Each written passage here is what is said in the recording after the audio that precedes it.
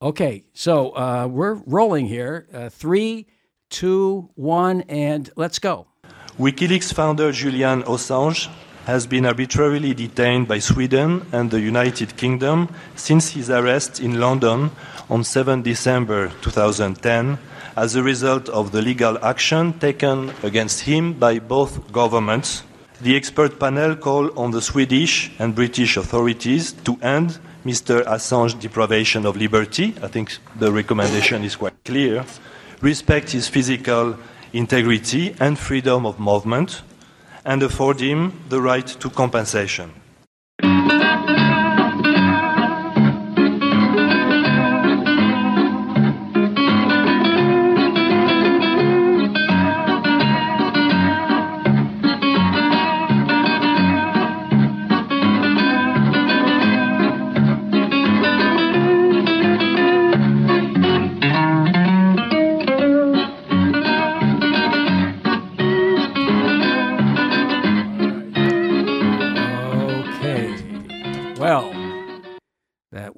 Christophe Pachot from the UN, and that was 3 years ago. 3 years ago, when we first started this Assange Countdown to Freedom was about 3 years ago, and the guy from the UN Working Group on Arbitrary Detention. And that's why I play that every so often, because everybody in government, the US, the UK, et cetera, are ignoring what he said there. Ecuador ignores it. Did ignore it. They're out of the picture right now, I suppose. But we'll talk about that a little bit later. I just want to say this is Live on the Fly, Randy Critical Live on the Fly. That's me here in the East Village, a beautiful studio at nycpodcasting.com in the historic East Village, very close to Tompkins Square Park, and really for decades, a century, a hotbed for political activism. Been arrested a few times here over the years. So this is, of course, an exclusive for Covert Action Magazine, which was founded by my very dear friends Bill and Ellen Ray, and they're no longer with us, and Lou Wolf, who is. And it's being run by Chris Agee, the son of the CIA whistleblower Phil Agee, and we'll be doing a show on that exclusively on our big CIA whistleblower from the past, Phil Agee, and what he and his kids and wife had to go through after their revelations. So that'll be coming up. I want to thank people. This is at Covert Action Magazine. This is our seventh episode. And we'll be doing this, hopefully, right through the first phase of the Assange proceedings, and all the way through the second phase. It starts on the 24th in Warwick Majesty's Court, or Belmorish, in Belmorish. I'll be there, and I want to thank somebody found me a room there, Airbnb, Kelly Lane. Thank you, Kelly Lane, because I didn't know where the hell to go when I'm there for a couple of days. I know it's going to be like in Kansas. I'm going to be like somewhere in a deserted part of the world, right? And then I will be in London for one day.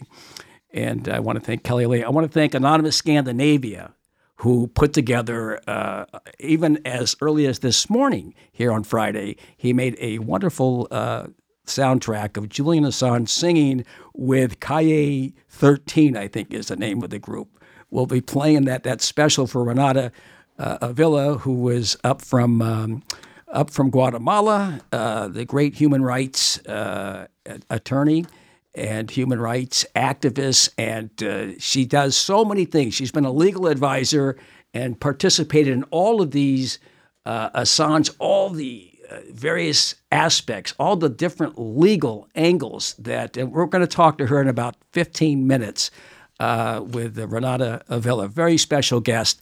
I read her chapter in the book.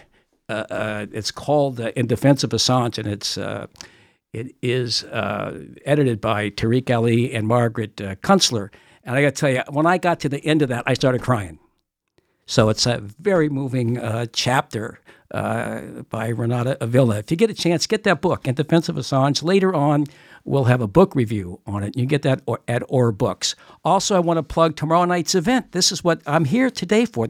I'm not the only, but we're doing this. We want to get this out. This will be out shortly.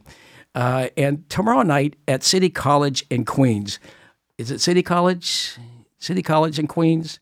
There is a huge event, CUNY Law School. It's CUNY Law School, in Queens. All right, so you look that up. You go to Courage Foundation, and you will find the exact location, the time. I think it's at 5 o'clock tomorrow. No, it's at 2 p.m. It's 2 p.m. on Saturday, all right? And we have three of the speakers here today. Glen Ford, we have Max Blumenthal and Renata Avila, who I already mentioned, and Jim Goodale will be there as well, and there'll be some new video from, I believe it's Noam Chomsky and a few others of that ilk. So that's tomorrow at 2 o'clock. I'm going to be there, and if you're in the city, make sure you make it to CUNY Law School in Queens, all right? It's a beautiful, beautiful show and very important. This is a very significant panel and discussion, and it will be moderated by Anya Parampil, who is a dynamic investigative journalist and a former TV host from a network we're not going to mention. All right. What else do I have to mention? I think that's about it. We are going to, I think we can call up, Glen Ford is not going to be here, but Max and Renata will be here, and one of them is here. And we'll go to that right now. We're going to go to play a little bit of music. Now, I was going to play this for Max, because Max spends a lot of time in Nicaragua, and I had this piece that was from 1984 at the Concert for Peace in Nicaragua, and I specifically brought this piece of music in. It's too late to change, so Max is not going to hear it, but let's go to this, and if we could just call up Glen Ford and get this thing rolling. Vendrá la guerra, amor, y en el combate no habrá tregua ni freno para el canto, sino poesía naciendo incontenible del cañón de fusiles libertarios. Vendrá la guerra, amor, y en el combate nos fundiremos en las barricadas, deteniendo las hordas criminales a punta de corazón, fuego y metralla, cavando sudorosos el futuro en las faldas de la paz. Aquí están los cachorros de Satín. ¡Vamos! No pasarán, los venceremos, amor, no pasarán. Si mañana que irrumpa el nuevo día, con su fiesta de pájaros y niños, aunque no estemos juntos, te lo juro, ¡que se oiga! No pasará. That was a catchphrase, I don't know. What do you call it, from the Spanish Civil War by those who were fighting Franco, was no pasaran. And it's a beautiful rendition by Carl. I think he wrote it, He just wrote it in that slogan. Huh? Song. Huh? Carlos Mejia was really the voice of the Sandinista front. Right. I was there. Somoza. I was there in '85. We're going to do a show on that in a couple of weeks. Now, so we are now going to go. You're a few minutes late, Max, but it's okay because you were on the show last week. But we have, and I just want to say this. I mean, how do I beat this introduction? I told Cornel West that Black Agenda Report's executive editor, Glen Ford, was going to be on the show today. So he texts me this: give my dear brother, Glenn, a big hug. He is a great freedom fighter and courageous intellectual. Now, how do I follow that, Glenn? Well, you just give me the mic. All right. I'm going to give you the mic. And Glenn, thank you. Black Agenda Report does great work, and it's very intense. It's very enlightening and up to date, and it cuts through. It's, there's nothing like Black Agenda Report. I had the great pleasure of participating up at Riverside Church with Cornel West at a benefit back in 2010, 2011. I got a little wind up there, but and I don't mean with that's with wine, W-I-N-E. Back then, I don't know how I made it through the day. They should have like tossed me out. But Glenn, there's a great piece that just came out in Black Agenda Report, and let me just say that it says this. This is the top of it. All right, this is the banner. Julian Assange and his proteges have made common cause with black revolutionaries in their zeal to lay bare the dictatorial nature of the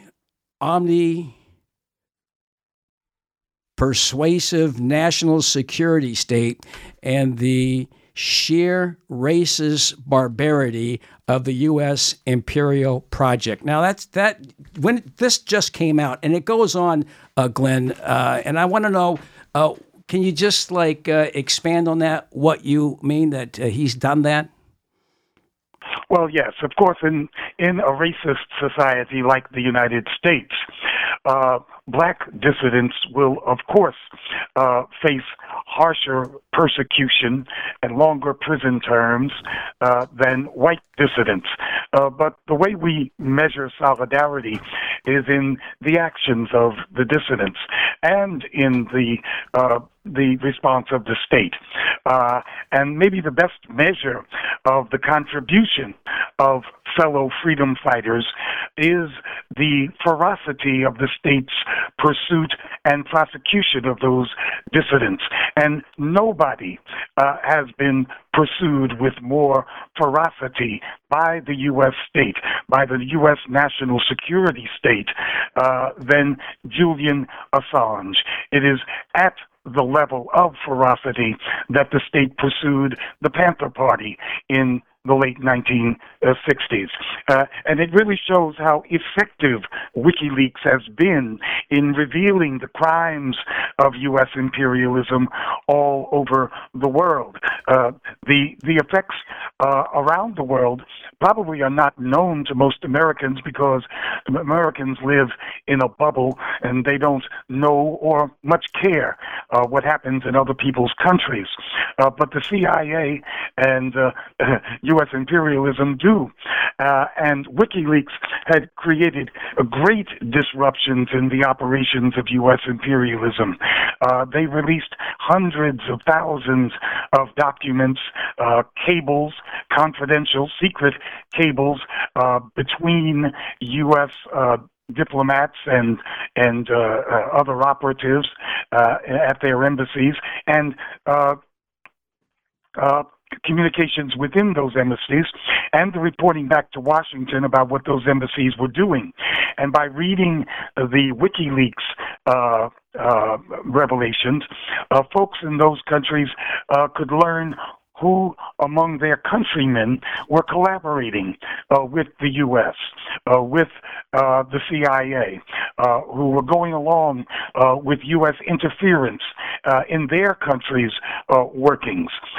They could see how the CIA's tentacles were in fact meddling with their own domestic affairs. And it made it much more difficult for the CIA. And so finally the United States elevated WikiLeaks and Julian Assange as an individual to the status of a foreign adversary. They thought that his threat to the secrecy of U.S. operations was so great that they treated WikiLeaks as if it was a foreign country, and then took the next logical step and claimed that WikiLeaks was in league with one of the main competitors with the United States in the world, with Russia. And that's where we get Russiagate and all that has. It's been a nightmare for me, Russiagate. I can tell you that. All right, Russiagate has been a nightmare for me. But go ahead. That's a different story. Oh, it's been a nightmare for us as well. Black Agenda Report was in that first blacklist that was released on the pages of the Washington Post only weeks after the election in 2016, in which the Post hosted an anonymous group called Proper Not, which made a list of websites. Black Agenda Report was the only black site on that list, websites that supposedly were allied with or dupes of Russia. And that was the opening salvo of the new Cold War that has fallen upon us with Russiagate as the excuse.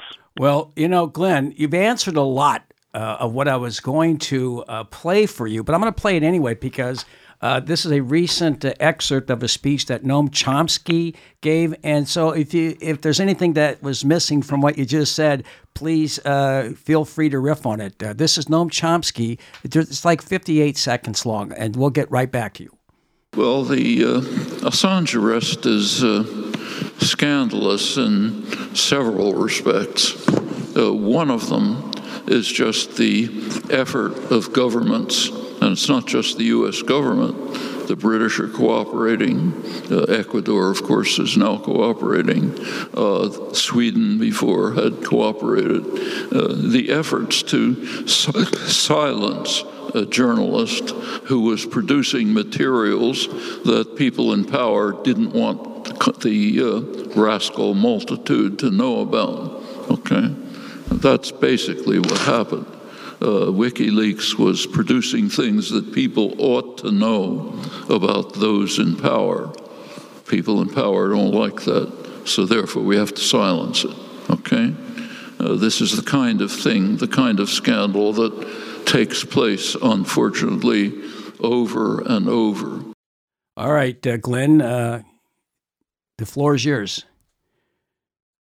Well, Chomsky was talking about how WikiLeaks revealed how U.S. imperialism really works, how it makes allies with friendly governments all over the world, but also with people, individuals, political parties that collaborate more secretly with U.S. imperial aims, that collaborate with U.S. meddling in their own countries.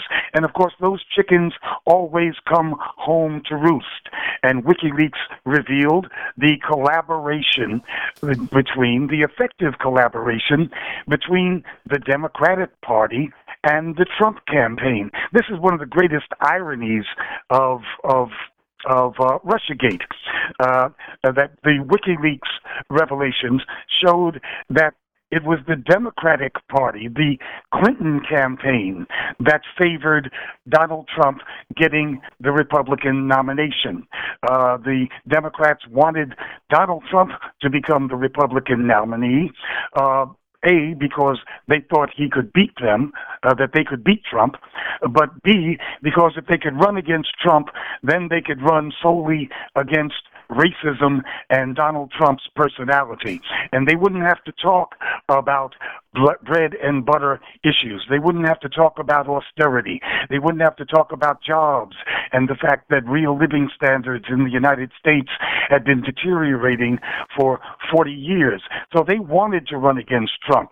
And the WikiLeaks revelations showed that they were encouraging not only other Democrats, but friendly corporate media to boost the Trump campaign. And that's one of the reasons that Donald Trump got $6 billion in free media play in 2016. That allowed him not only to trounce his competitors in the Republican primaries, but also to, in the end, beat Hillary Clinton. So these are great ironies that flow from the WikiLeaks revelations. All right. Well, I got a couple more questions there, Glenn. First of all, and I asked Cornell West last week, why aren't there more, when you see that what WikiLeaks, the revelations, the war logs and the cables and all of these areas that they focused on are countries that are non-white countries, basically, and minority countries, whatever you want to say.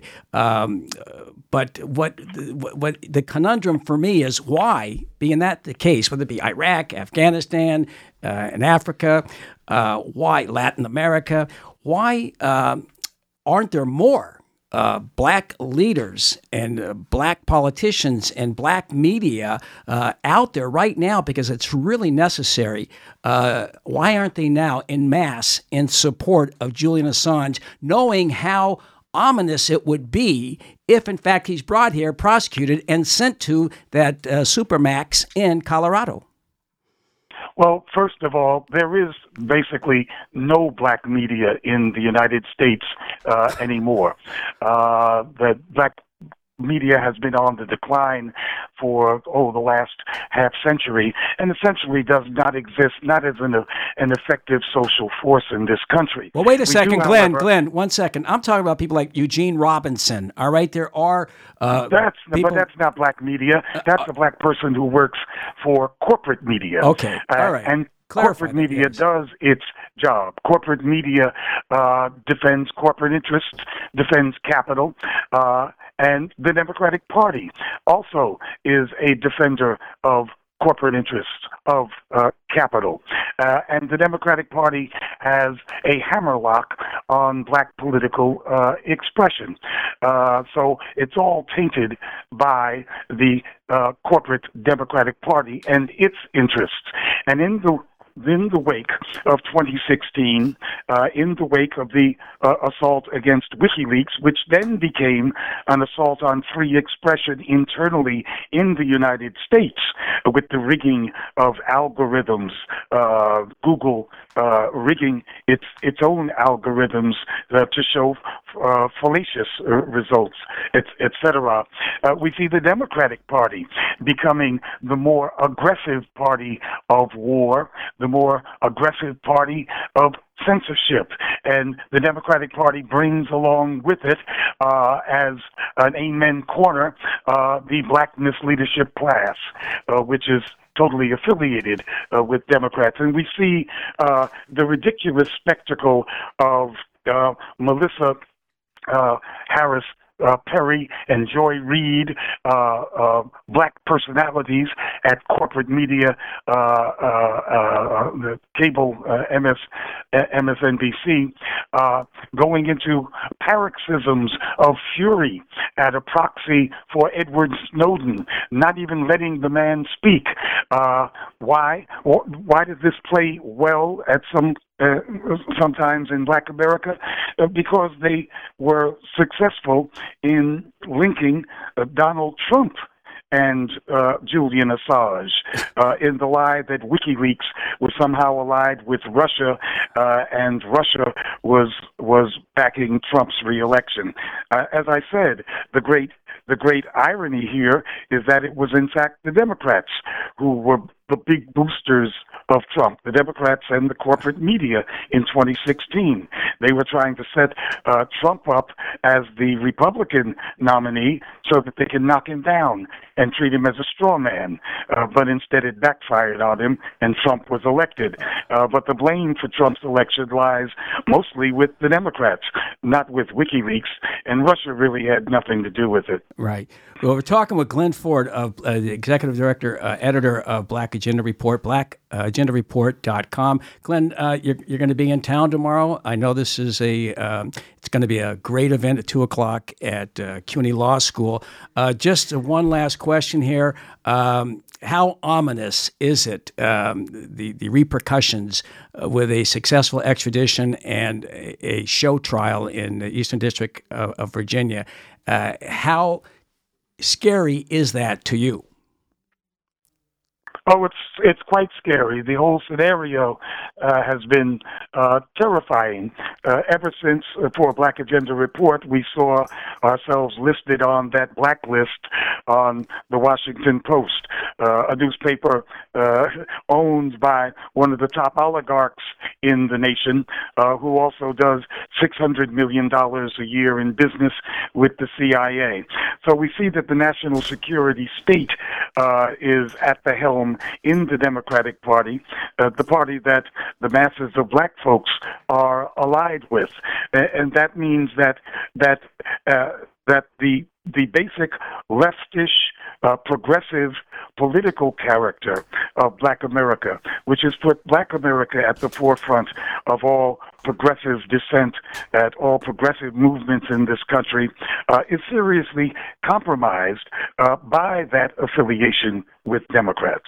Well, Glenn, I am looking forward because you just said an earful of some very interesting and cogent stuff there, and it's really a benefit to have you as a voice. Black Agenda Report is a very significant and important media outlet, and we look forward to seeing you tomorrow at 2 p.m. at CUNY Law School in Queens, where it's it's going to be a really good program. All right. Well, thank you very much, Glenn, and we'll see you tomorrow. All right? We'll be right back. Thank you. We'll be right back with two of the other speakers tomorrow, Renata Avila and Max Blumenthal, after a little bit of, I don't know what I even have up here, but play it. Amada, supón que me voy lejos, tan lejos que olvidaré mi nombre. Amada, quizás soy otro hombre, más alto y menos viejo, que espera por sí mismo. Allá lejos, allá trepando el dulce abismo. Allá lejos, allá trepando el dulce abismo.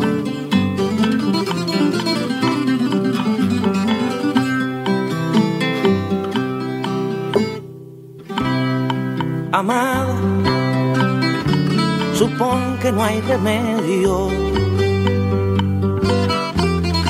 Remedio es todo lo que intento. Amada, toma este pensamiento, colócalo en el centro de todo el egoísmo y ve que no hay ausencia para el dulce abismo. You know me, folks. After 7 weeks, every week I play some kind of theme music. And we had Paul Robeson last week. I'm a person that lives in the past. I'm a nostalgic guy, all right? Wistfully looking back at my youth. And I was in Nicaragua back in the 80s for 5 years, for 7 years, actually. I spent a lot of time down there. And it was like being in Paris or in Berlin in the 20s, up until 32. I suppose, but I miss those days in Nicaragua because there's a lot of hope there at that time, a lot of hope back in the 80s. And that was from the Concert for Peace. Chris Christopherson played there, a whole bunch of others, Mercedes Sosa. So that's today's theme, but we may change it. We're going to play a tune here in a minute here that is new, and Julian Assange is actually singing in it. So we're going to get to that in a minute. But we are now. I mentioned Renata Avila, who was in Abu Dhabi in the last week. That beautiful progressive city nation called Abu Dhabi. She's in town. She's a globe-trotting human rights lawyer for many years. And she's been connected legally with the Assange brilliant legal team for, I guess, 5 or 6 years now. I know you've known him since 2000, longer than that, right? Since 2011, you've been advising him, 2010, Renata Avila. And she joins us here in the studio in the East Village. Welcome to Assange Countdown to Freedom. Again, it's been 3 years since we last saw you. Yes, 3 years since we last saw each other. And just to mention what you were saying of the nostalgia of the past. Now, Latin America is back to the past, sadly, in a very, very, very bad way. But I think that hope has been replaced because we don't see the way out. If you see what's going on in the region right now, is quite disturbing, and we need Julian out to help us save what is left of the possibility of changing things. So, yeah. Well, it's interesting because when you first met him, I saw that you talked about Operation Condor, which it seems like that's happening right now. When you had the coup in Argentina, you had the coup in Chile, you had what happened in Brazil. It was like Uruguay, that whole region, Operation Condor, and it seems like that's almost, with the exception of Argentina and Venezuela, which is like very frail right now, and I think they're going to tip them right out and replace them with a new Somoza or a new, when you get a vacuum like that, we're not doing it for the sake of democracy in Venezuela, right? We're not doing it for the sake of democracy in Bolivia or in Cuba. So it does look like it's getting very dim out there. It is. Actually, I'm based in Chile, in Santiago, and if you I wish we had the cables of what's going on right now, right, to understand what is really going on behind closed doors, because it's really hard to read the situation, and it is, of course, the international community stopped reporting about it. You don't have independent media in the country. You don't have. It is just the very fragile civil society there trying to figure out what comes next. And it is different from the 80s because now we live under constant surveillance.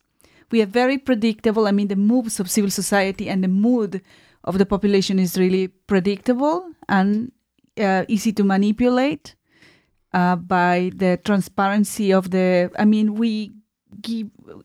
giving up on. Before, if you were an activist, you had like the surprise factor. If you think of the Zapatistas, for instance, the surprise factor, like your other side will not know your next moves. Now we are organizing the next moves in social media platforms, so that makes the situation completely different from before. We are like giving in real time the list of names of our comrades constantly to those in power.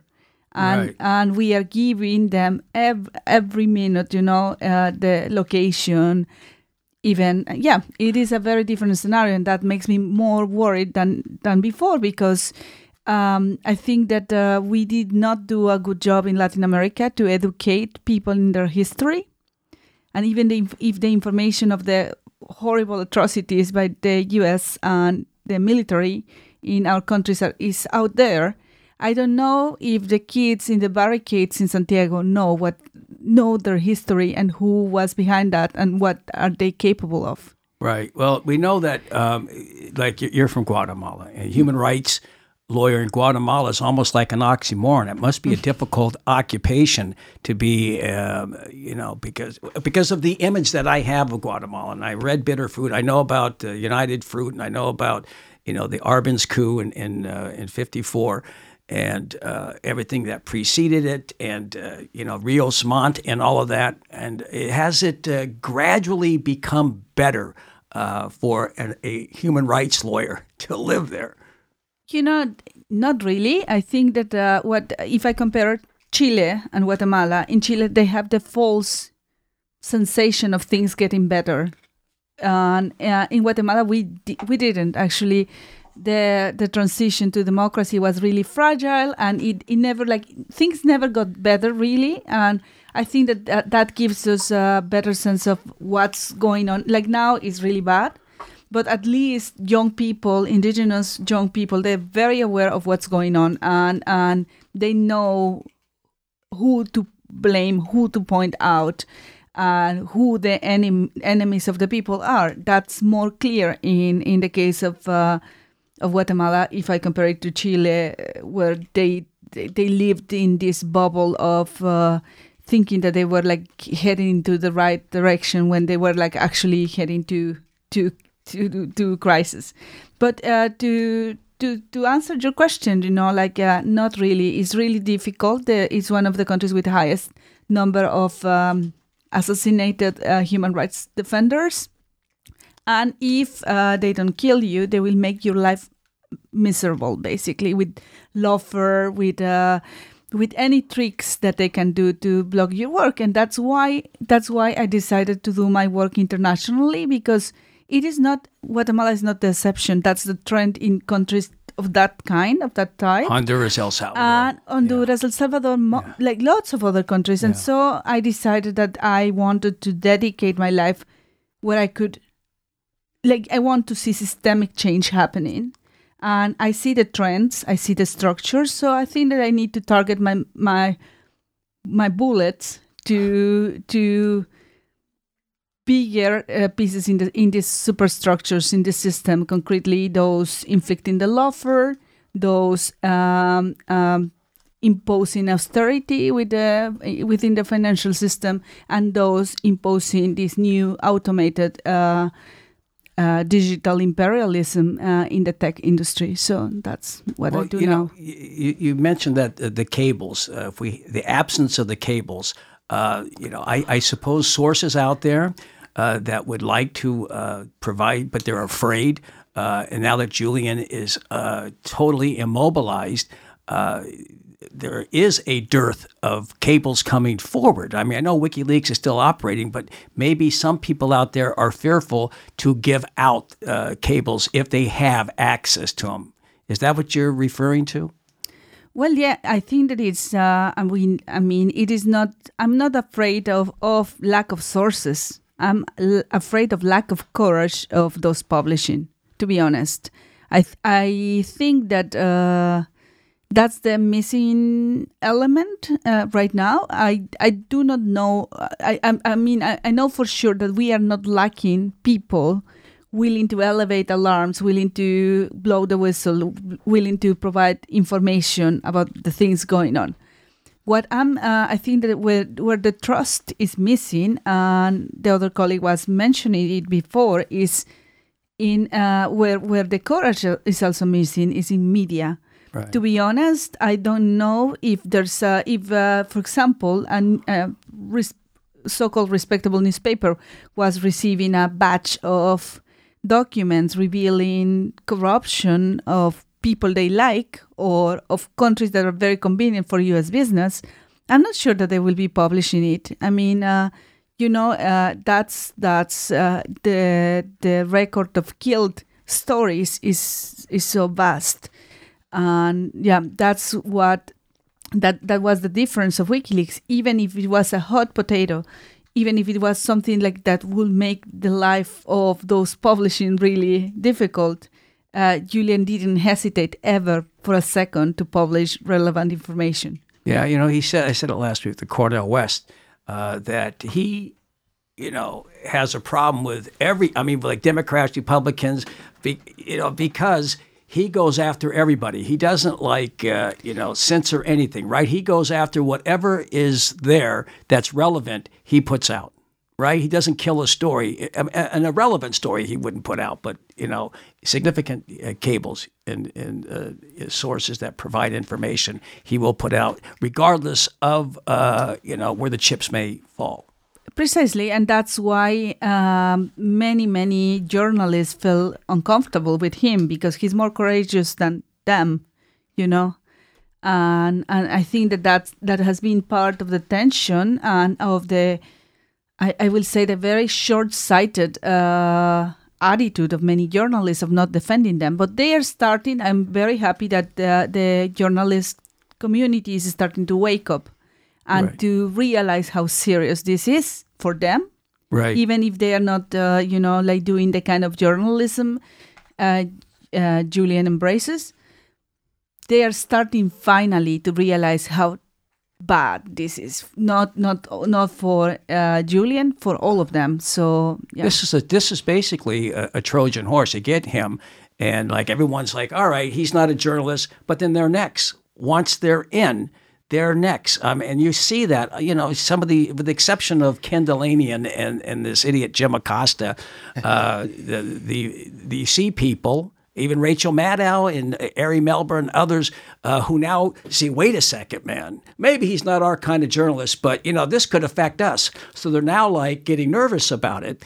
And you see like 1,200 journalists who have signed that petition on behalf of Julian, which is a lot, and I think we'll get a lot more. We're being joined right now, who just came in with my coffee. No, I'm kidding. I just stole his coffee. I need all the coffee I know, me too. Well, coming in last night, you came in from, this is great. You flew like 6,000 miles to be here. Max, you flew, you took the train, which is like even more difficult, all right? Because I've been on that train to D.C. This is American infrastructure. All right. This is like, it's like the Flintstone mobile. It's like the Amtrak is powered by 1,000 hamsters on wheels. It's like my train didn't leave. Basically, I wanted to be at your show, and I had to rely on American infrastructure. So it's the choice between Amtrak and the Chinatown bus, or a Greyhound. Chinatown bus I could have taken, but coming out of D.C., it takes like 2 hours just to get out of D.C. I know. So I take Amtrak. The train's delayed for an hour. And then I stand there in line, and the line is longer than like a bread line at the end of the Soviet Union. Anyway, the train's delayed indefinitely, so I get on another train, and it finally leaves, gets me here at like 3 a.m., and I find out that they released a delay for the other train. So anyway, if the United States is in a terrible state. We haven't built any infrastructure in a long time except for surveillance infrastructure. That's true. And that's really the point. Right. That's where a lot of the money is going to. And now Trump is trying to dominate space. He's trying to start a space force. What's that about? It's all about signals intelligence. It's all about, it's all about dominating the information space. That's where you're really, by the way, Max is co-hosting the rest of this show. Max was on last week. We got a solid 35 minutes, and he's on tomorrow. So I have a huge guest here. Renata flew all the way in. Why was it so important? You're going to be asking questions too. Why was it so important for you to come all this way to participate in tomorrow's big event? Well, I think it was the mission. It was the specific instruction that Julian. Last time I saw him, he said, if I am in prison, you have to become my voice. You have to become I will be I will not be able to do anything. I will not be able to speak up. I will not be able to do my job. I will be completely neutralized. So I rely on all my lawyers and my friends to speak up and to elevate the concerns around this case, because this case is really, really bad news from now on. We are at the beginning of a century, and that will define how far we can go. Well, you've known him since 2008, and I read it in this book here, how you met him in Budapest. And there's a lot of misconceptions about Julian Assange. What are the most striking ones that you'd like to, clear up? What people have of him, the myth of Julian Assange. They don't know him. You know him personally. And the last couple of paragraphs, I actually started crying when you left him the last time when you went into the Ecuadorian embassy. So just some of the misperceptions about Assange. So many, as a paranoid, bitter person. Not at all. He's one of the most pleasant persons to share time with. He has a lot of female friends, actually, and that's another thing that pissed me off. He has a really good relationship with powerful, strong women and interesting people around him. He's a really curious person with excellent relationship with children, for example. He, many blame him of this very arrogant, narcissistic. No, he's a very, very good friend that you can rely on. And many people are not aware of his past. He was a single dad, he took care by himself. It's not like nothing extraordinary. We women do it all the time. I mean, but it is an important thing. He's a caring father. He cared of his first child by himself since the baby was like months old until the kid was a teenager. So I think that if those facts were reported more often, we could relate to him. Like, like he's a genius, but he's also someone like us. He's from working class. Yes. He's someone who used to. And I think that the most important thing, if we think how society praises people like Mark Zuckerberg, of Bill Gates, is Julian is Jeff Bezos. Julian is as talented, or if not more talented than all of them combined. But no, he's really brilliant. All right. But the main difference is that he used his talent for the public interest. Right. And there are very few of those. Right, because he could have done what, like Bezos. This guy's got like a one, you see once in a while, like a meteor, the capability that he has and the talent that he has, the way he's able to dissect and read things. Max is here with us, Max Blumenthal. Do you have? Well, I was just gonna note, based on what you told me about Julian, how. At thegrayzone.com, which I edit, we interviewed, we actually had a piece by Pablo Narvaez, who was in the embassy. Sorry, I got his name wrong. Fidel, not Pablo. I'm thinking of somebody else, right. Pablo Navarrete, who you might know. I confused the two. Fidel Narvaez was in the embassy. He was an Ecuadorian diplomat, and he was combating a campaign of disinformation spread by... it could have been the CIA, but it was Ecuadorian intelligence, the Lenin Moreno government, that Julian Assange had wiped feces on the walls, that he had been impossible to be around. And Pablo and another Ecuadorian diplomat that we know and we've interviewed, Guillaume Long, both attested to the fact that under these impossible conditions where he was confined to how many rooms? 2 rooms? 3 rooms? 2 rooms. He actually forged close relationships with many of the embassy staff.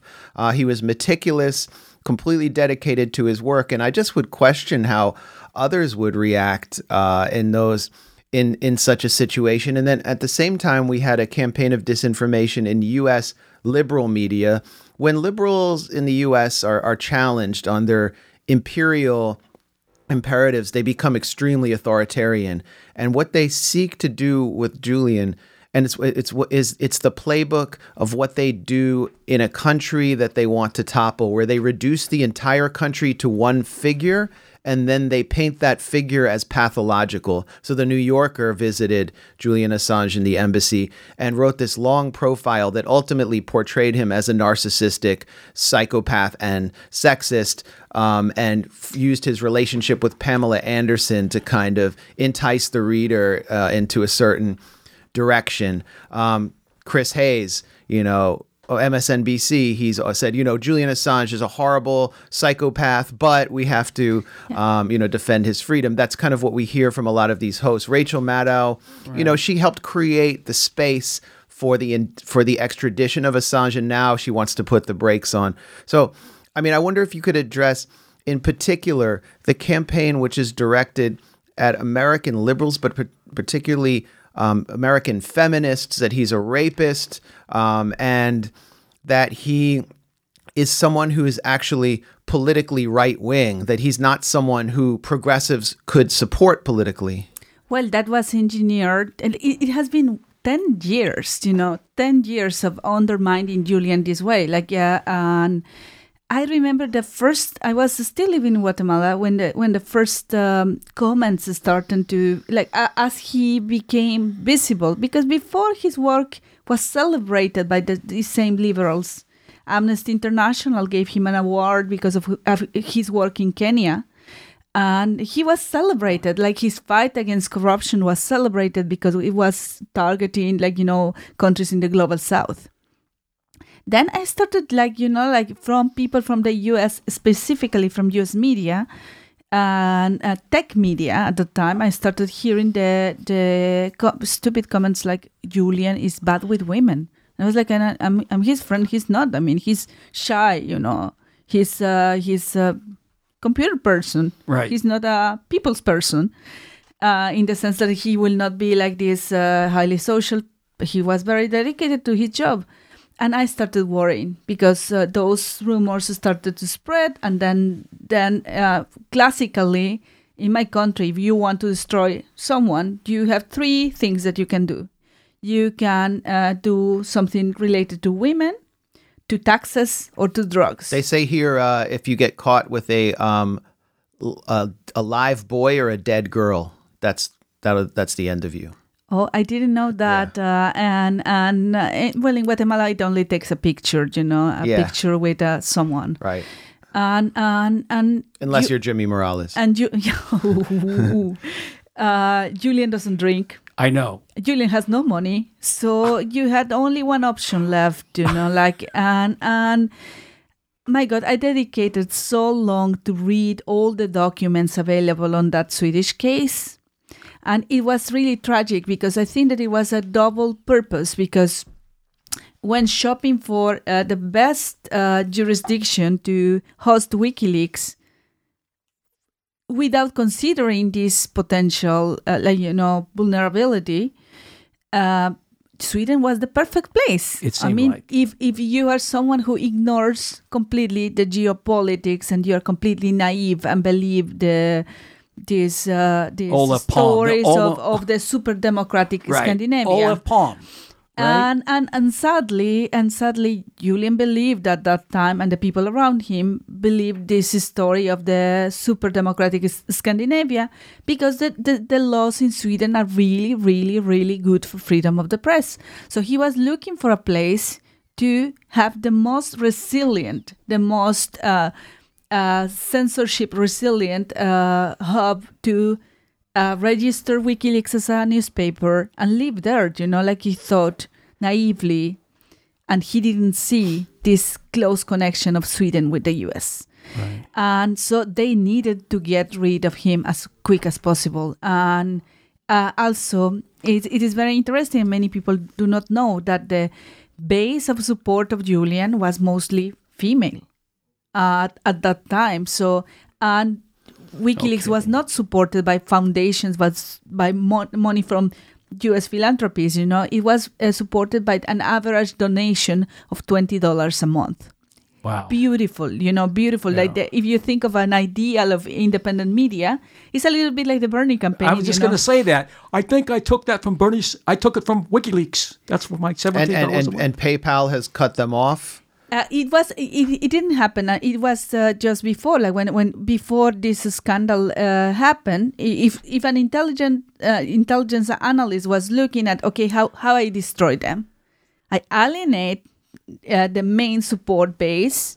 Women. I tried to destroy the project to host WikiLeaks in the most secure jurisdiction, and I destroyed the reputation of the only visible leader. And that's why they did it one by one. They did it very quickly. They did it with the sex scandal, Right. And of course, he had submitted, and it's also something that many do not know, many ignore. But at the moment that this scandal happened in Sweden, he had already submitted a registration form for WikiLeaks to become a Swedish newspaper, and for him to be a resident of Sweden. So they needed to get him out as soon as possible, and that was the avenue. That was the avenue they chose. Interestingly, the first prosecutor dismissed completely the situation. I mean, she said, like, no way, there's no crime here, and she closed the case. Right. And 10 years after, 9 years and almost 10 years after, the Swedish system closed the case for the very same reason. There's no evidence. So lawfare was used for a decade with two purposes: to keep him captive and to destroy his reputation. And precisely because we live in a there's no a scale of grace. There's no criteria. There's no you get so punished as a woman to support in some spheres just because you are voicing your support. This is the particular postmodern culture we live in that Julian has spoken out against, and I would say I don't agree with a lot of the views that he's voiced, cultural viewpoints, but if you voice these views in this culture, in this liberal culture in the U.S., a lot of people refer to it as cancel culture, PC culture, woke culture, SJW, social justice warrior culture. I don't know what term I would use for it, but there's a very rigid culture that has been cultivated and established in the academy in the U.S., and has been sort of spread and marketed through corporate America, through National Democratic Party campaigns, through social media. And if you violate the kind of rigid norms, if you don't conform, you get canceled. And Julian, he was very outspoken on social media and said things that went completely against the grain. In many ways, I saw him taunting people who adhered to this culture. But at the same time, the people who adhere to it, I see them as dupes who've been sort of propagandized, indoctrinated. It's very hard to resist this kind of indoctrination, and liberal indoctrination is much more insidious and sophisticated than conservative indoctrination, which comes through the church. So they are people who would have been his support base, as you mentioned, but they were turned against him, and in many ways, that woke culture was weaponized against Julian to paint him as an insane right-wing libertarian fanatic. And, then, of course, the effect of 2016, the Podesta emails, the DNC leaks, handing the presidency over. He was blamed for handing the presidency over through Mr. Backchannel to my left to someone who said that he likes to grab women by the pussy. This, to me, seemed like the final blow culturally to Julian Assange, who really should be seen globally as one of the last living revolutionaries. Yeah, no, and I have to say that it was not only to him, like it affected an ecosystem that was pushing for something different. Yeah. And that's very important to highlight and it gradually got worse because the things that we are fighting against consolidated their power. And I'm referring here to the big tech companies that now dominate completely the way we spread information. One of the important things that WikiLeaks was this platform decentralized and not mediated by algorithms that are shady and not driven by the maximization of engagement through the advertising. Yeah, and I think that business model, it was working. I mean, it was independent media funded by the people, decentralized, with completely free from the constraints that advertising. Right. And that was attacked as a model. And the Freedom of the Press Foundation pulled out. Am I right? Oh, yes. So, yes. But that's an interesting case that maybe I discuss tomorrow in detail if we have the time, because it was a vehicle we wanted to fight the financial censorship. We wanted that foundation to be the most courageous foundation in the U.S. Yeah. To start supporting and defending the most radical media, because we wanted it to be shut down. Because what Michael Ratner wanted, the ideal was to get it shut down so we could take that case to the Supreme Court. It was a case that was it was a pilot case to test and to fix the system that was doing corporate censorship on the ways to finance independent journalism. Sadly, that plan didn't go ahead, and now is yet another foundation. Yeah. Right. And funded by Piero Midyar, am I right? I don't know who. Probably on the website. I'm not saying that what they do is wrong. They still, but that was not the purpose. We need. Now it's too late. Yeah. Yeah. Well, I was arrested on the false word of Venezuelan opposition, falsely accused of assault. It was completely phony. My house was essentially raided. I was put in jail for 2 days. I faced a trial, and it was retaliation for my reporting. They didn't like the reporting that I was doing, the Venezuelan opposition, so they targeted me. The police made no effort to investigate this. Then I was smeared in mainstream media. All these figures who are just supporters of empire proceeded to say that I beat an old woman up. They said it was absolutely true. So many of the similar tactics were being used against me. And the Freedom of the Press Foundation announced that they will not take up my case because I was not in the act of reporting.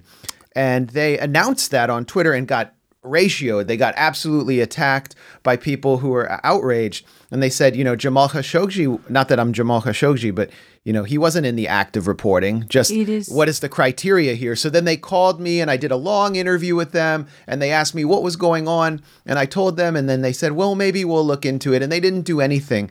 And, what I see with these billionaire-backed NGOs is actually an effort to supplant the model that WikiLeaks created, which was truly independent and people-powered. But it looks like they actually support freedom and democracy. I would also say the Committee to Protect Journalists, I'm going to speak about them tomorrow and their refusal to acknowledge Julian. But the NGO sector has not only betrayed Julian Assange, they are actually part of a conscious imperial effort to replace his model and just put it into the dustbin of history. Absolutely. I absolutely agree. I mean, and it was not the only case. Who was really helping Snowden back then? I have dealt, part of my life is to, often I get these messages in the middle of the night. I have an emergency. Yeah. And because when you're a friend of radicals, of proper radicals, you know that your friends are going to get into trouble. Right. And the NGO ecosystem, if you want to save the life of someone, if you want to spare them jail, is not the answer at all. I mean, we need we need to rebuild this ecosystem of international solidarity. Yeah, that is missing. I mean, I need to be able, an example, I need to be able, if you get in trouble, you are I don't know, you are in Honduras, you get into trouble, I need to be able to point you out at a safe house and then get you out of the country in 24 hours. That will be my ideal job, because I'm tired of trying to get people out of the prison system, because once they are in, it's really hard to get them out, And I don't trust a single NGO to do that. I don't trust a single NGO to courageously support those. Well, it depends. Fast enough, quick enough, efficient enough. So I think that we need to rethink the model. I don't think that the NGO model is advancing rights. It Quite depends. Opposite. They're supported by billionaires who are cutouts of the intelligence agencies to support reporters and activists who are advancing empire. So if those activists or reporters, but particularly activists, are, part of a group that's funded by USAID or the National Endowment for Democracy, and they're trying to spread havoc against a leftist government in Nicaragua or Venezuela, they will be supported by Amnesty International and Human Rights Watch, even if they're arrested for a few hours. If the journalist is working with the Nicaraguan opposition during a violent coup attempt, they will be supported by the Committee to Protect Journalists if they're non-violently deported. But if they're if they're from Radio Ya, for example, a radio station in Managua that was burned down by the opposition that the U.S. was supporting, we won't even hear about it. So it's completely partisan. It's partisan. Yeah, and that's why I was saying. I was I have to clarify. I have to clarify. I was saying about my friends. Yeah. So how can we we need to build the alternative model, And I think that we need to start by saving Julian Assange. Yes. And if our community proves that we can do it right, if our community proves that the unity that we are producing with this series of events, like the event tomorrow night at CUNY, if we prove effectiveness, if we prove unity, I think that that's the best starting point to save precisely the kind of people that you are describing. And we cannot, make mistakes here, because the Assange precedent is too important to be disorganized or to be selective on whether support him or not. This is a test case for progressives. If we cannot get him out, the message that we will be sending out is very bad news. Let me just listen, I have to take a quick break here. I have to take a quick break. This is Randy Credico live on the fly. Assange Countdown to Freedom. Just want to take a quick music break, and this is something modern here. This is something very modern. This is Calle 13 and Julie. What's it? Calle 13. Calle 13, of course. Sí, claro. I was introduced to this music this morning over the phone by Renata, and we got it by Anonymous Scandinavia by this afternoon. And so we're going to play that, and you can explain it to it. And Julian, listen for Julian in this little clip out of this 4-minute tune. It's just about a minute long.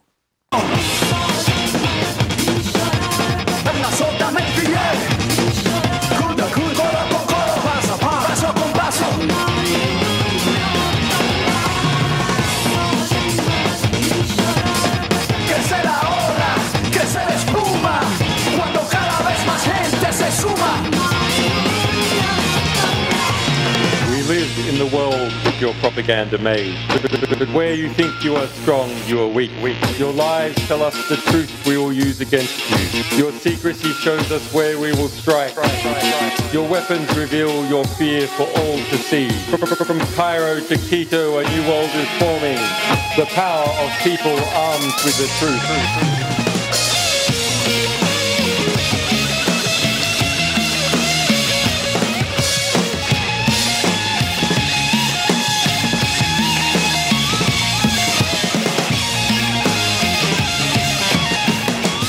All right. So what was that, Renata, what I just heard?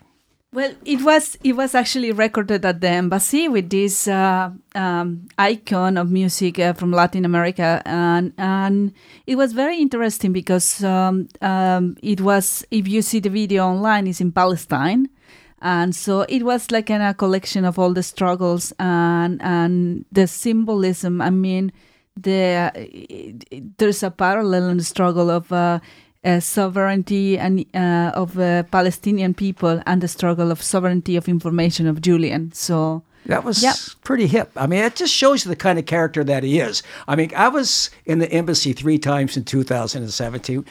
We talked about dogs. We talked about everything. We did, everything outside of his work. And he did an impression of John Pilger. The guy has an incredible sense of humor. He really does. If you got to know him, I mean, just 3 times, and I really got to like him. You've known him for 12 years, and I know how close you are with him. Max, did you have a follow-up question? Yeah, well, just wanted to follow up on Renata's really important point about this being a moment to show solidarity with Julian. One of the things that we can do in the U.S., we have a presidential campaign and a Democratic primary that's really an ideological contest, is to actually put pressure on the candidates to make a statement about Julian. We heard from Pete Buttigieg that he was troubled by Obama's clemency for Chelsea Manning, which is, much more extreme than someone calling in this political climate, than someone calling for Julian Assange's extradition, because that's the president, the Democratic president, actually giving clemency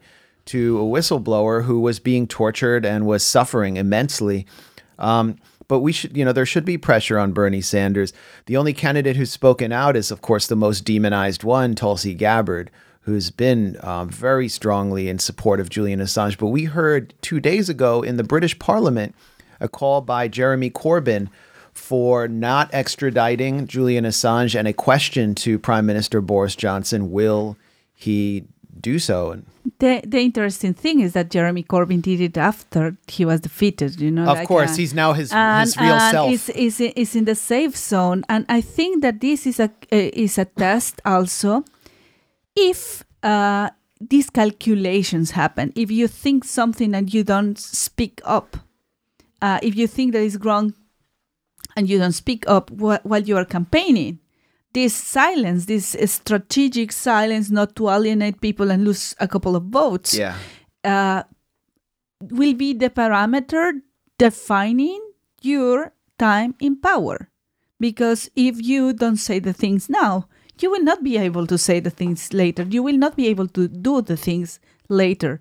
And I think that Bernie Sanders, and the other candidates should.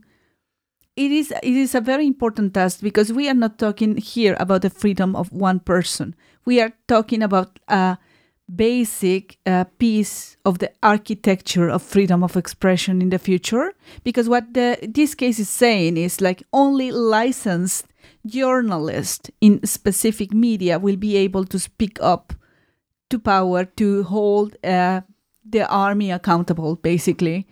And only American journalists will be able to do so, because if you are an Australian reporting on the U.S., if you are a Spanish reporting on the U.S., your freedom means nothing for this country. Or Australia, which is America's vassal in the Pacific. All right, well, let's continue with that. So Bernie Sanders has not said anything yet. Somebody should get to him. Because we're not going to get it from Amy Klobuchar, who supports mass surveillance. She was one of the senators that supported the extension of mass surveillance. But let me say, so you have Jeremy Corbyn, too late, but Obrador spoke out in Mexico, in Lula, in Brazil. You have some Australian senators that have traveled to London this week. And you also have in Germany an interesting situation. Actually, that's a nice update. I mean, that's good news to share with the people. There's a very solid group of international observers attending the trial of Julian, and mostly composed by European parliamentarians. And I think that that's excellent news, because, for example, in Germany, it's not even just Die Linke. It's a multi-party coalition from ample spectrum of ideology, because European values reject with all their system that in the West, in the heart of the West, journalism is being persecuted, tortured, and silenced. That's unacceptable. I mean, if we and that's very important sign of congruence, because if Europe wants to keep pointing at them as this place where still some values are praised and respected, this is the case that they need to show the real principles. And that also is a very disturbing situation if you consider that the Democratic candidates here are not speaking about that, because it is not about Julian, it's about the future. So that's what they think it is acceptable. It is acceptable to prosecute journalists. Everybody voting in this country should be very concerned about it, because it's saying that it is okay to prosecute journalists. It is okay to subject someone to torture. It is okay to repeat it again and re-weaponize the law to punish Chelsea Manning. I mean, it is the silence here is unacceptable. Right. The voters need to push this further to get them show their true colors about this. Well, they should be circling the wagons rather than the firing squad on Julian Assange, because they are next. That's the way I look at it. We have just 5 or 6 minutes left, I think, 7 minutes left. Let me just ask you if you can summarize in a few minutes, because I know Max has another question. I want to get this out there. Both Max Blumenthal from the Gray Zone Project and human rights, international globe-trotting human rights attorney Renata Avila will be tomorrow at CUNY Law School at 2 p.m. along with Glen Ford and Jim Goodale of the New York Times. And Anya Parampil will be moderating an extraordinary panel tomorrow at 2 o'clock. So please get out there. We need a big crowd out there, and there'll be some videos of Noam Chomsky and others. I think also Pentagon Papers guy. I can't. My brain is soft right now. Ellsberg. Daniel, how could I forget? I'm getting old. So we'll be seeing all of that tomorrow. It's an extraordinary panel, and it's going to be a great event. Let's just kind of give the audience out there a summary of where we are right now and what's next. Okay? Yeah. So we and it's really good to have this event tomorrow, because if you come, I can explain in more detail, and we can chat even after the panel and how to strategize. But what's happening now? Extradition processes are very long in the UK, and what's coming up next on the 24th, it will be like the beginning of extradition trial, and it will start on the 24th with the arguments of the US. And that's a very important day, because they will say what they have against him. And I hope that everybody on the 24th of February is really upset about it, because they will basically say, we want him because he is doing journalism we dislike. On the second day is the defense says, no way, you are not going to get him because he's a journalist and this is a political persecution and he's not extraditable. On the third day is a summary, and then they start evaluating whether the treaty between the US and the UK is valid to extradite him, and it continues for 2 days. This discussion on whether he is extraditable or not. And of course, the defense team will argue this is a political offense. He shouldn't be extradited. Of course, the US will say no, we want him. And on the last day of the hearing, they will define whether other matters like secret. The U.S. wants to keep anonymous witnesses. They want to keep secret the name of witnesses, and they want to keep really opaque all the situation. And so the defense will fight against that. It is not a public hearing. It will not be live stream. We will only get the report of people from like you and other journalists attending. It's going to be like being in a toll booth. That's how small this court is. And then it's important, because then once we know, all the cards would be at the table. Then all the cards will be presented by the prosecution and the defense, and then we will have 2 months to show all our solidarity, to really undermine the positions submitted by the U.S. government, because only in May, only after a long break on May 18, the trial will resume and the discussion on the merits of the case will start, and it will go on until the 5th of June. And then the court will have some time to decide. And so we will not have probably the decision on whether he will be extradited or not until after the end of the summer. And then if, regardless the decision, he can appeal. Right. And it goes on. We are talking about. But in the meantime, he's going to be in Balmoral prison all this time. Not only that, that's the other important point. I think that there will be a huge pressure. So he waits this time under house arrest instead of prison. So they're looking to do that. The lawyers are looking for him to at least be in house arrest. In the first place, he should be Pinochet got house arrest and is wanted for killing 3,000, 10,000 people in Chile, many of them Españoles. They put him in a mansion. But, this is a political case. Right. And they will do anything because the punishment is the process in this case. And it has been already 10 years. Julian was 39 when it started. Now it's 48. So I know. It's really difficult. I know how close you are with him. And this is really a very sad case, what he has gone through. I know he's a resilient guy. And we look at him, the guy is like, wow. But he's human.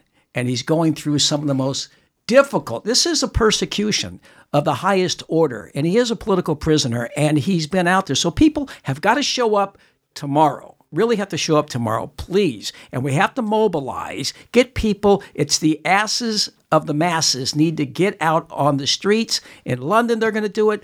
In Australia, in Berlin, all over the world, people need to rise up because this is the most significant political. As Margaret Ratner said, she said the difference between this and other political prisoners, if he's extradited, this borders and crosses fascism.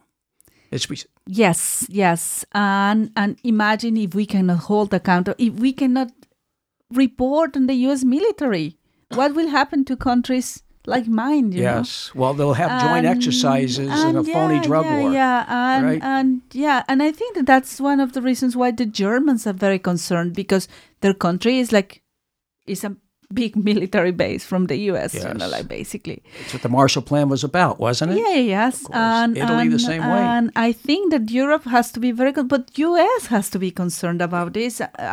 It's not looking good, and it's not looking good for the future of democracy. People are, unfortunately, spending too much time on their cell phones, you know what I mean, and social media, rather than, I'm talking about doing nonsensical stuff, but they really need to get educated here. If they're going to use that, they need to get educated. Am I right? They really need to find a way. If you're going to use social media, try to get information that's real. And they can do it at the Gray Zone. You can do it at Black Agenda Report. And Max, if you have one last question, and then we're going to continue for a book report. I don't want you to go anywhere. I don't want either one of you to go anywhere. A book report? Not by you, but by Howie Hawkins, who actually supports Julian Assange on this book here. So just another, if you have any last follow-up question to Renata Avila. Well, we learned, I think last year about UC Global, this private surveillance company, which was actually being used by the CIA through the Ecuadorian government to spy on Julian Assange. And I think that Julian was very well aware he was being spied on. But what the government did here, while accusing Julian Assange of violating the Espionage Act, is to actually embrace the very same behavior or worse behavior that it's accusing him of, and to replicate the behavior that it applied against Daniel Ellsberg in the Ellsberg case. So I have, two questions. I guess the first question is, how do you think the behavior of UC Global and the CIA could actually impact Julian Assange's defense? And the other question I have is, if Julian Assange is extradited, will he be in the Eastern District Court of Virginia, where pretty much all major security cases are heard by a judge named Leonie Brinkema? I've actually been in that court, witnessed some of the phony terror trials of the Bush administration. And these trials, generally, they have something like a 99% conviction rate. Mm-hmm. So, on top of the question about UC Global, what would Julian Assange face if he were extradited? If this was a case, as any other case, another political case, one of the tests of due process is that you can prepare a defense, and that the defense is prepared in private. There's not. Yeah. And that there's a prospect of a free and fair trial by an independent judge or jury. And in the case of Julian, I think that the situation at the embassy eroded so much the possibilities. It limited our ability. It really limited our ability to prepare a case. And so it has been 10 years that the other side has been... Because you can't talk to your client. Not only I cannot talk to my client, I was leaving my devices, and my devices were bugged, and the devices of all the lawyers were bugged. Well, that's what I mean. When you're talking to your client, you're talking to the CIA. And not only that, it was for a lawyer, even operating inside the embassy, it was oppressive, and we were sneaking into the ladies' toilet to whisper into the ear fundamental things for Julian, and even that was recorded. Wow. And that, if you cannot prepare your defense, it is contaminated. It is device is not, you cannot solve it. And I think that that's one of the strong reasons to declare all this process like it is not legitimate. That should be amplified. I mean, that particular should be amplified. More people need to know about that, and the mainstream media should, because that's a very scary situation. It was, as a lawyer, it was one of the hardest experiences because we knew that we were like spied on. We didn't know until now for how many agencies, Oh my goodness! Like no, and it is the other aspect is like. It will not be a fair trial here. I mean, and that's one of the arguments. It is a political persecution. It's not a prosecution. Right, it's a persecution. It's a case. And I think that the second example is the way that Chelsea Manning is being treated now. I mean, if you put the two things together, it is obvious that this case shouldn't be. I mean, anyone believing in the rule of law and the right of a free and fair trial should oppose strongly this circus. At this point, they really don't care. The CPS UK Crown Prosecutor Services, which collaborated with the Trump administration. I mean, Trump is totally like laughed at the British entire system, and yet they are doing his work as lapdogs. Right now, the CPS UK is actually a vassal entity under the U.S. Justice Department, under Barr. People got to understand that. And why do they continue to collaborate? First of all, they do the thing. They collaborated or they instigated this bogus investigation by the Swedes. They're the ones that did it. If you look at the FOIA results that Stefania Morizzi was able to elicit, the complicity of the Crown Prosecutor Services with the Swedish government and forcing them to keep open that bogus investigation. It was never a charge. It was just an investigation. You know how bad it is? I mean, right now there's this process trying to extradite that Kulas woman, the CIA woman who killed a kid in the UK. I mean, she killed a kid, and is so dependent that the UK is such a, like it reversed the role. Now it's such a colony of the US. They won't even ask for that. They are not even defending the right of, justice of a British family. What can we expect? A diplomat's wife, I thought. A CIA woman, yes. That's the level of independence that we can expect, especially when they are in Anne Sakulis. Yeah. Anne Sakulis, right. Yes, sorry, I got the name wrong, but I got the facts right. Yes, the facts, that's most important. To get the name right and the facts wrong. And who knows which her real name is, so right. CIA agents, so... And the UK is doing nothing. She killed a 19-year-old British citizen. Yeah. Right. And so that's you see the hypocrisy. That's the level of commitment, and something ridiculous was like to have the FCO promoting freedom of the press while doing deals. Oh, I saw that. Doing deals with the Saudis who killed Khashoggi and going so fresh about having Julian Assange under such terrible conditions for so long. I mean, it was so horrendous, the responses from them, that they will even deny the right of some minutes of sun at the balcony of the embassy. They were saying, if he's at the balcony, we can arrest him. Wow, that's amazing. It's just, look, I could go on all day. But folks, if you want to hear, there's a lot more that Renata Avila has to say. And tomorrow, you don't want to miss it, along with Max Blumenthal. We're going to take a short break. We're going to play, when we come back, this whole thing with the SAMS, the SAMS, right? Julian Assange, we're going to come back and play a tape with Julian Assange talking about what's going to happen if he does get extradited and the lack of communications that he will have. He was alluding last week in this tape that I had to Lynne Stewart, who did 4 years in prison for violating the SAMS agreement. And let's just play this quick musical break, and we'll come back with Ralph Poynter. Ralph Poynter. Compadre, guarda barranco, hermano de viento, de canto y de luz. Decime si en tus andanzas viste una chavala llamada Lynne Stewart. Yo vi descenso entre amigos, una estrella dulce en el cañaveral, saeta de 1000 colores, entre los rumores del pajonal.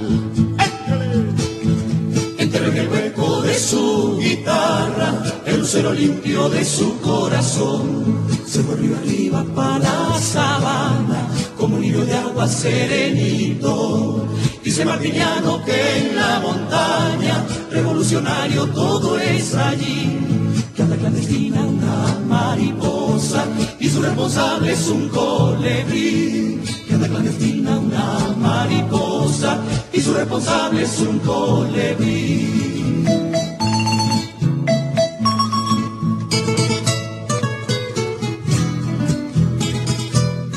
All right, another golden oldie from the 80s in Nicaragua. Carlos Mejia Godoy, he and his brother played a lot of that music down there when I was in Nicaragua in the 80s. All right, we're going to, last week we had Ben Weisner on from the ACLU, and he explained this whole SAMS thing. And before we bring on our next guest, I want to play it for him. This is not what Ben Weisner said, but this is Julian Assange from 2015, 2016. And we'll be right back with Ralph Poynter. It's possible, depending on the shifts in US politics, that I would be sentenced to death. Probably not. But that doesn't mean there's not a risk of a sort of living death. In the United States, there's something called SAMS. And for national security cases, terrorism cases, they put people in SAMS restrictions, which is you're in incommunicado detention. So even if you communicate something to the public through your lawyer, the lawyer goes to prison. And this has happened in the United States.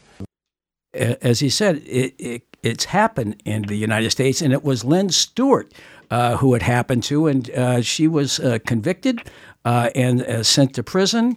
And we have on the phone a civil rights activist for decades and the husband of Lynne Stewart, Ralph Poynter. Ralph, thank you for joining us.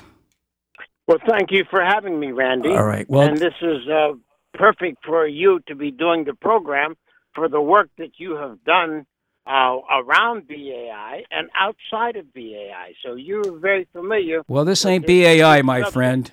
This ain't BAI. We're not doing this. This is Covert Action Magazine, all right? We won't edit that out, but this is Covert Action Magazine. Yes. Defend Assange. You'll get this in many platforms. But Ralph, the reason why you heard that audio there from Julian Assange referring to Lynne Stewart, your wife. So she was convicted, and I mean, I did about 100 benefits, if you recall, over the years. Yes, you did. I did every single one of those at Rocky Sullivan's. So I want you to tell us, she got convicted, and then she's sent far away from you. So tell us about the medical conditions, what she went through, the ordeal for the next ensuing years. Yes, so as you know, political people are treated differently than other people, as demonstrated in the trial of Sekou Odinga when he held up his fingers before the jury and he says, criminals in America are not treated this way, the way they tore his fingernails out and crushed his fingers. And from then on, from when they capture political prisoners, the treatment is different, more severe, and we call them death camps. And Lynn had a diagnosis of cancer, breast cancer, and she was due for treatment the week that they sent her in. Now, the lawyers at the time promised that she would get treatment in jail because there were many of us saying she should not go. She should go to the hospital and let them drag her out of the hospital. Now, in the hospital, we call them death camps because they torture our political people by denying them medical treatment. And then when they do get medical treatment, the conditions are outrageous, shackled, etc., prison guards in the room while you're getting treatment, etc.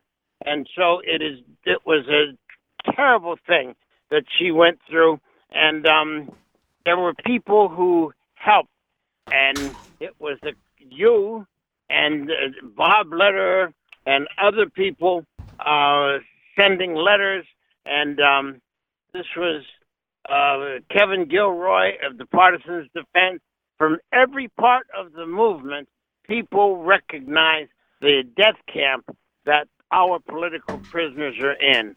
And the only thing that saved Lynne was people like yourself, and there's so much help that she got with letters, constant letters. And one of the things, when she first went in, I had said she has done more for employment in the prisons because they had to put on extra people just to handle her meal. Wow. And it made a difference.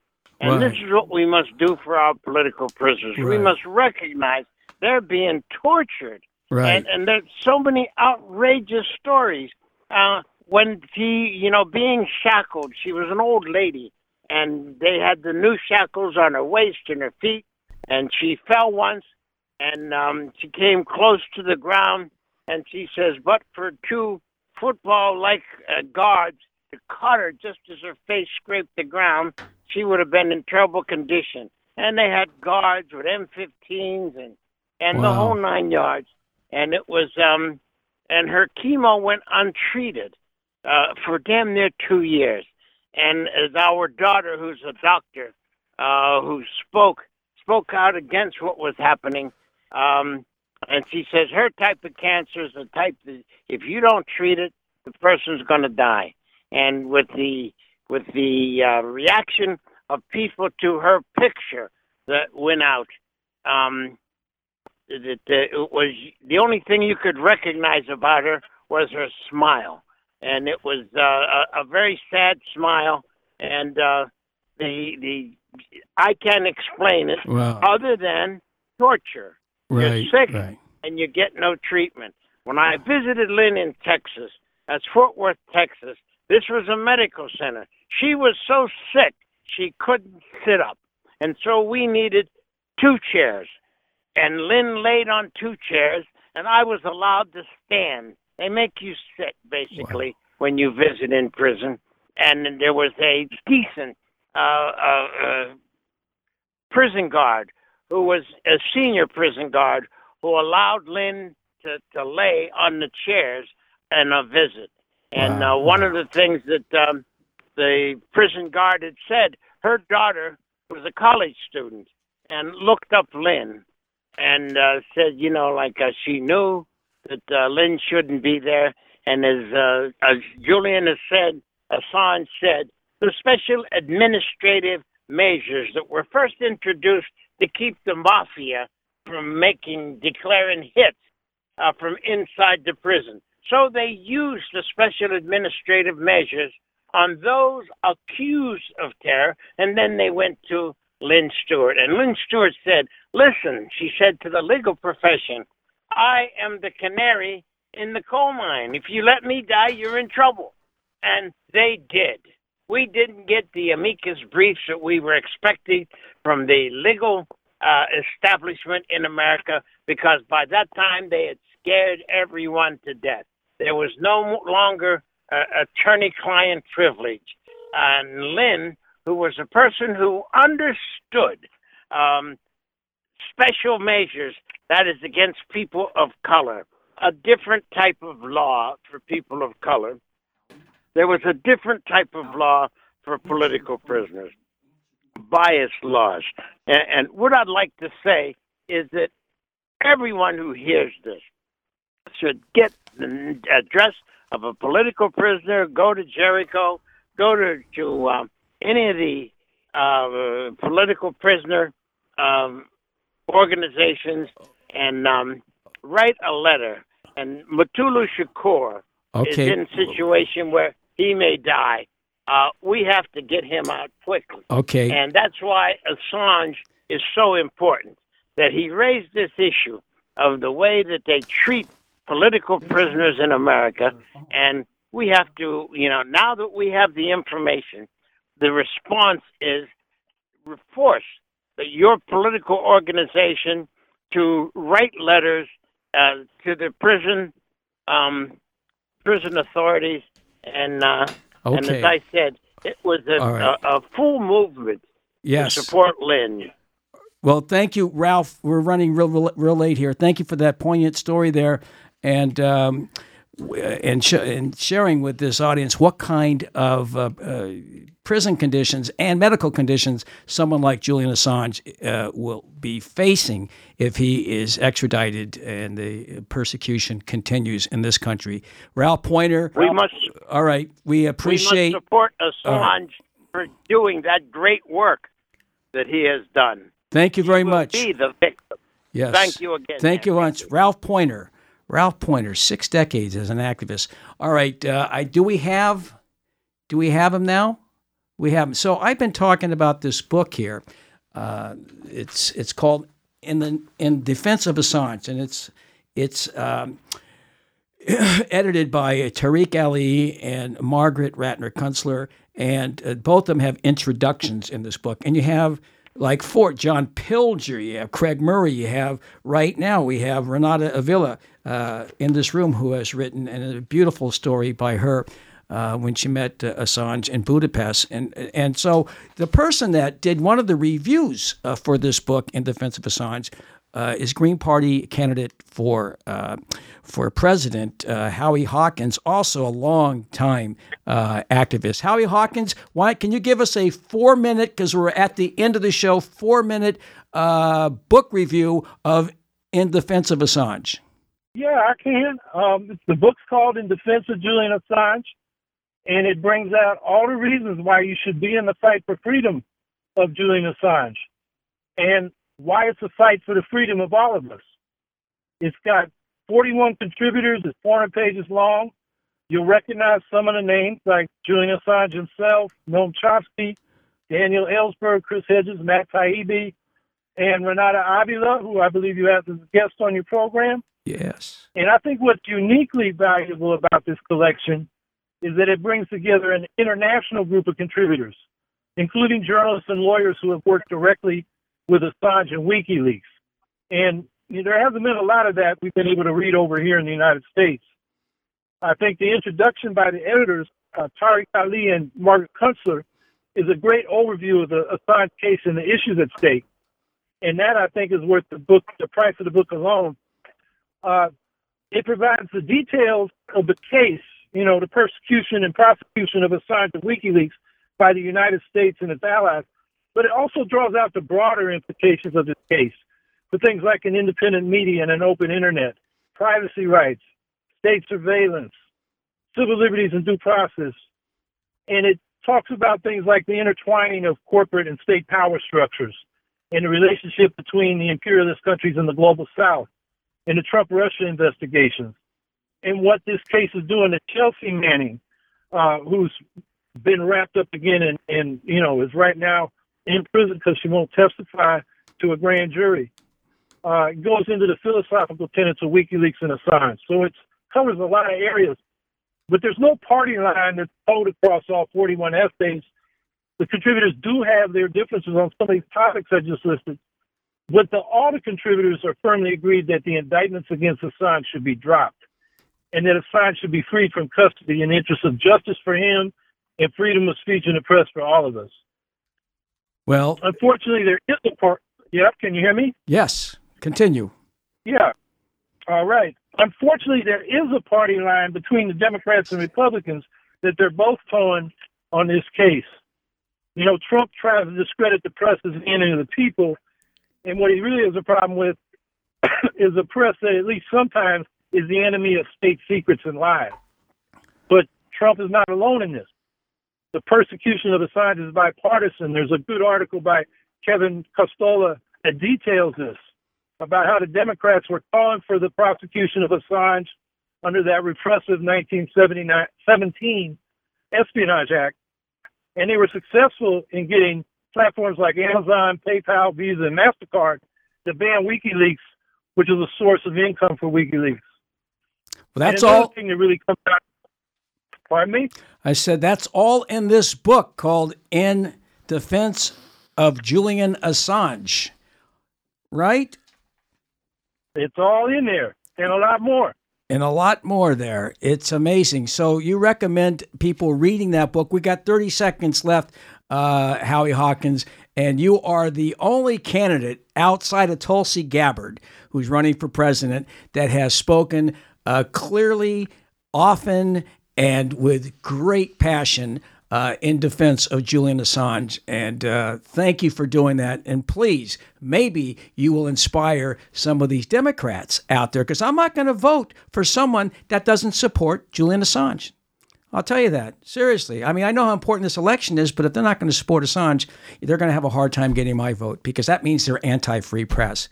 I know you're on your way to Maine for a speaking engagement there. I wish you well. It's your website for president is what? HowieHawkins.us. Okay. Easy to remember. HowieHawkins.us. All right. Well, most of the people here are from Europe, so they won't be able to vote for you, but I certainly will, Howie. Or I live in New York. It's safe to do that. Howie Hawkins, my good dear friend, thank you for being for that wonderful book report.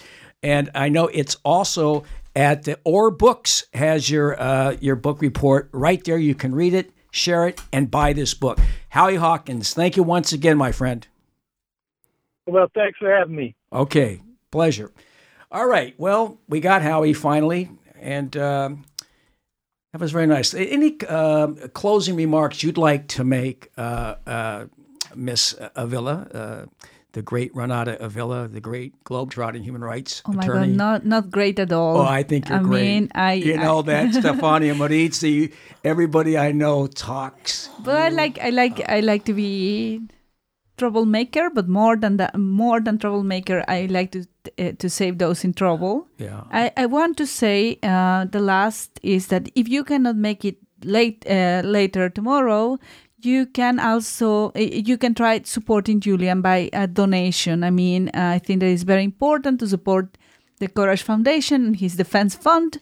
I think that small gesture. If Julian was free, I'm sure that you will invite him for a beer. So instead of a beer, even though I don't drink, I might have a drink with him because I took a coffee. So instead of a beer, of a coffee, you can contribute, show your solidarity by contributing to his defense fund, right, and by not amplifying the smears against him. Educate the people around you, alert them that this is a very important issue on freedom of the press, and that it is an issue that should concern all of us collectively. So, yeah. Okay. Well, one thing before Max, I have a minute left for you, but before I get there, I want people to know that there's a vigil every Thursday here in town at Grand Central, 4:30. You meet by the clock, information booth. Every Thursday at 4:30, and on the 24th, there's going to be a million events around the world, and we're going to give those people this space next week, so people will organize and get there. Okay. In the meantime, Max, you got 45 seconds in conclusion before we sound off. In conclusion, having listen to Renata, I just want to reiterate her call for solidarity and building a new infrastructure of solidarity beyond Julian, but starting with this case. And this is a global case that has global implications.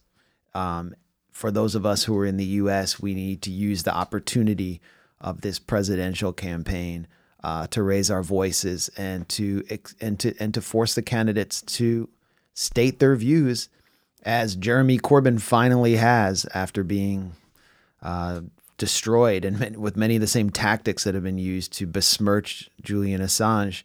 I think we need to hear from Bernie Sanders. But we're going to be speaking tomorrow at CUNY and at 2 p.m. At CUNY. At 2 p.m. at CUNY, and I'll be speaking about some of the the billionaire-backed NGOs that have betrayed this case of Julian Assange and really trampled on the kind of solidarity network that he sought to create, as well as the journalistic network and information freedom that WikiLeaks has given birth to. Well, Max Blumenthal, thank you, at the Gray Zone Project. It's great. And Glen Ford at the beginning, Ralph Poynter, Howie Hawkins, and, of course, Renata Avila, our special guest all the way from Abu Dhabi. I'm Randy Credico. This is Live on the Fly, Assange Countdown to Freedom, in collaboration with the great magazine called Covert Action Magazine. And right now, what I'm going to do is play something. In 2014, I was in Mexico visiting my niece in Mazatlan. And at that time I was there were about 55, 60 students that were kidnapped and murdered in southwest Mexico. And these were doctors. These were like very, very smart and good people that were there. They were the types that would become Doctors Without Borders. Those were the people that were on that bus, and they were murdered. And we don't know who did it. I'm sure there was a cover-up, and we'll never find out. But students from around Mexico gathered, they organized, and they held rallies. And I was in the middle of a very posh square, this plaza in Mazatlan.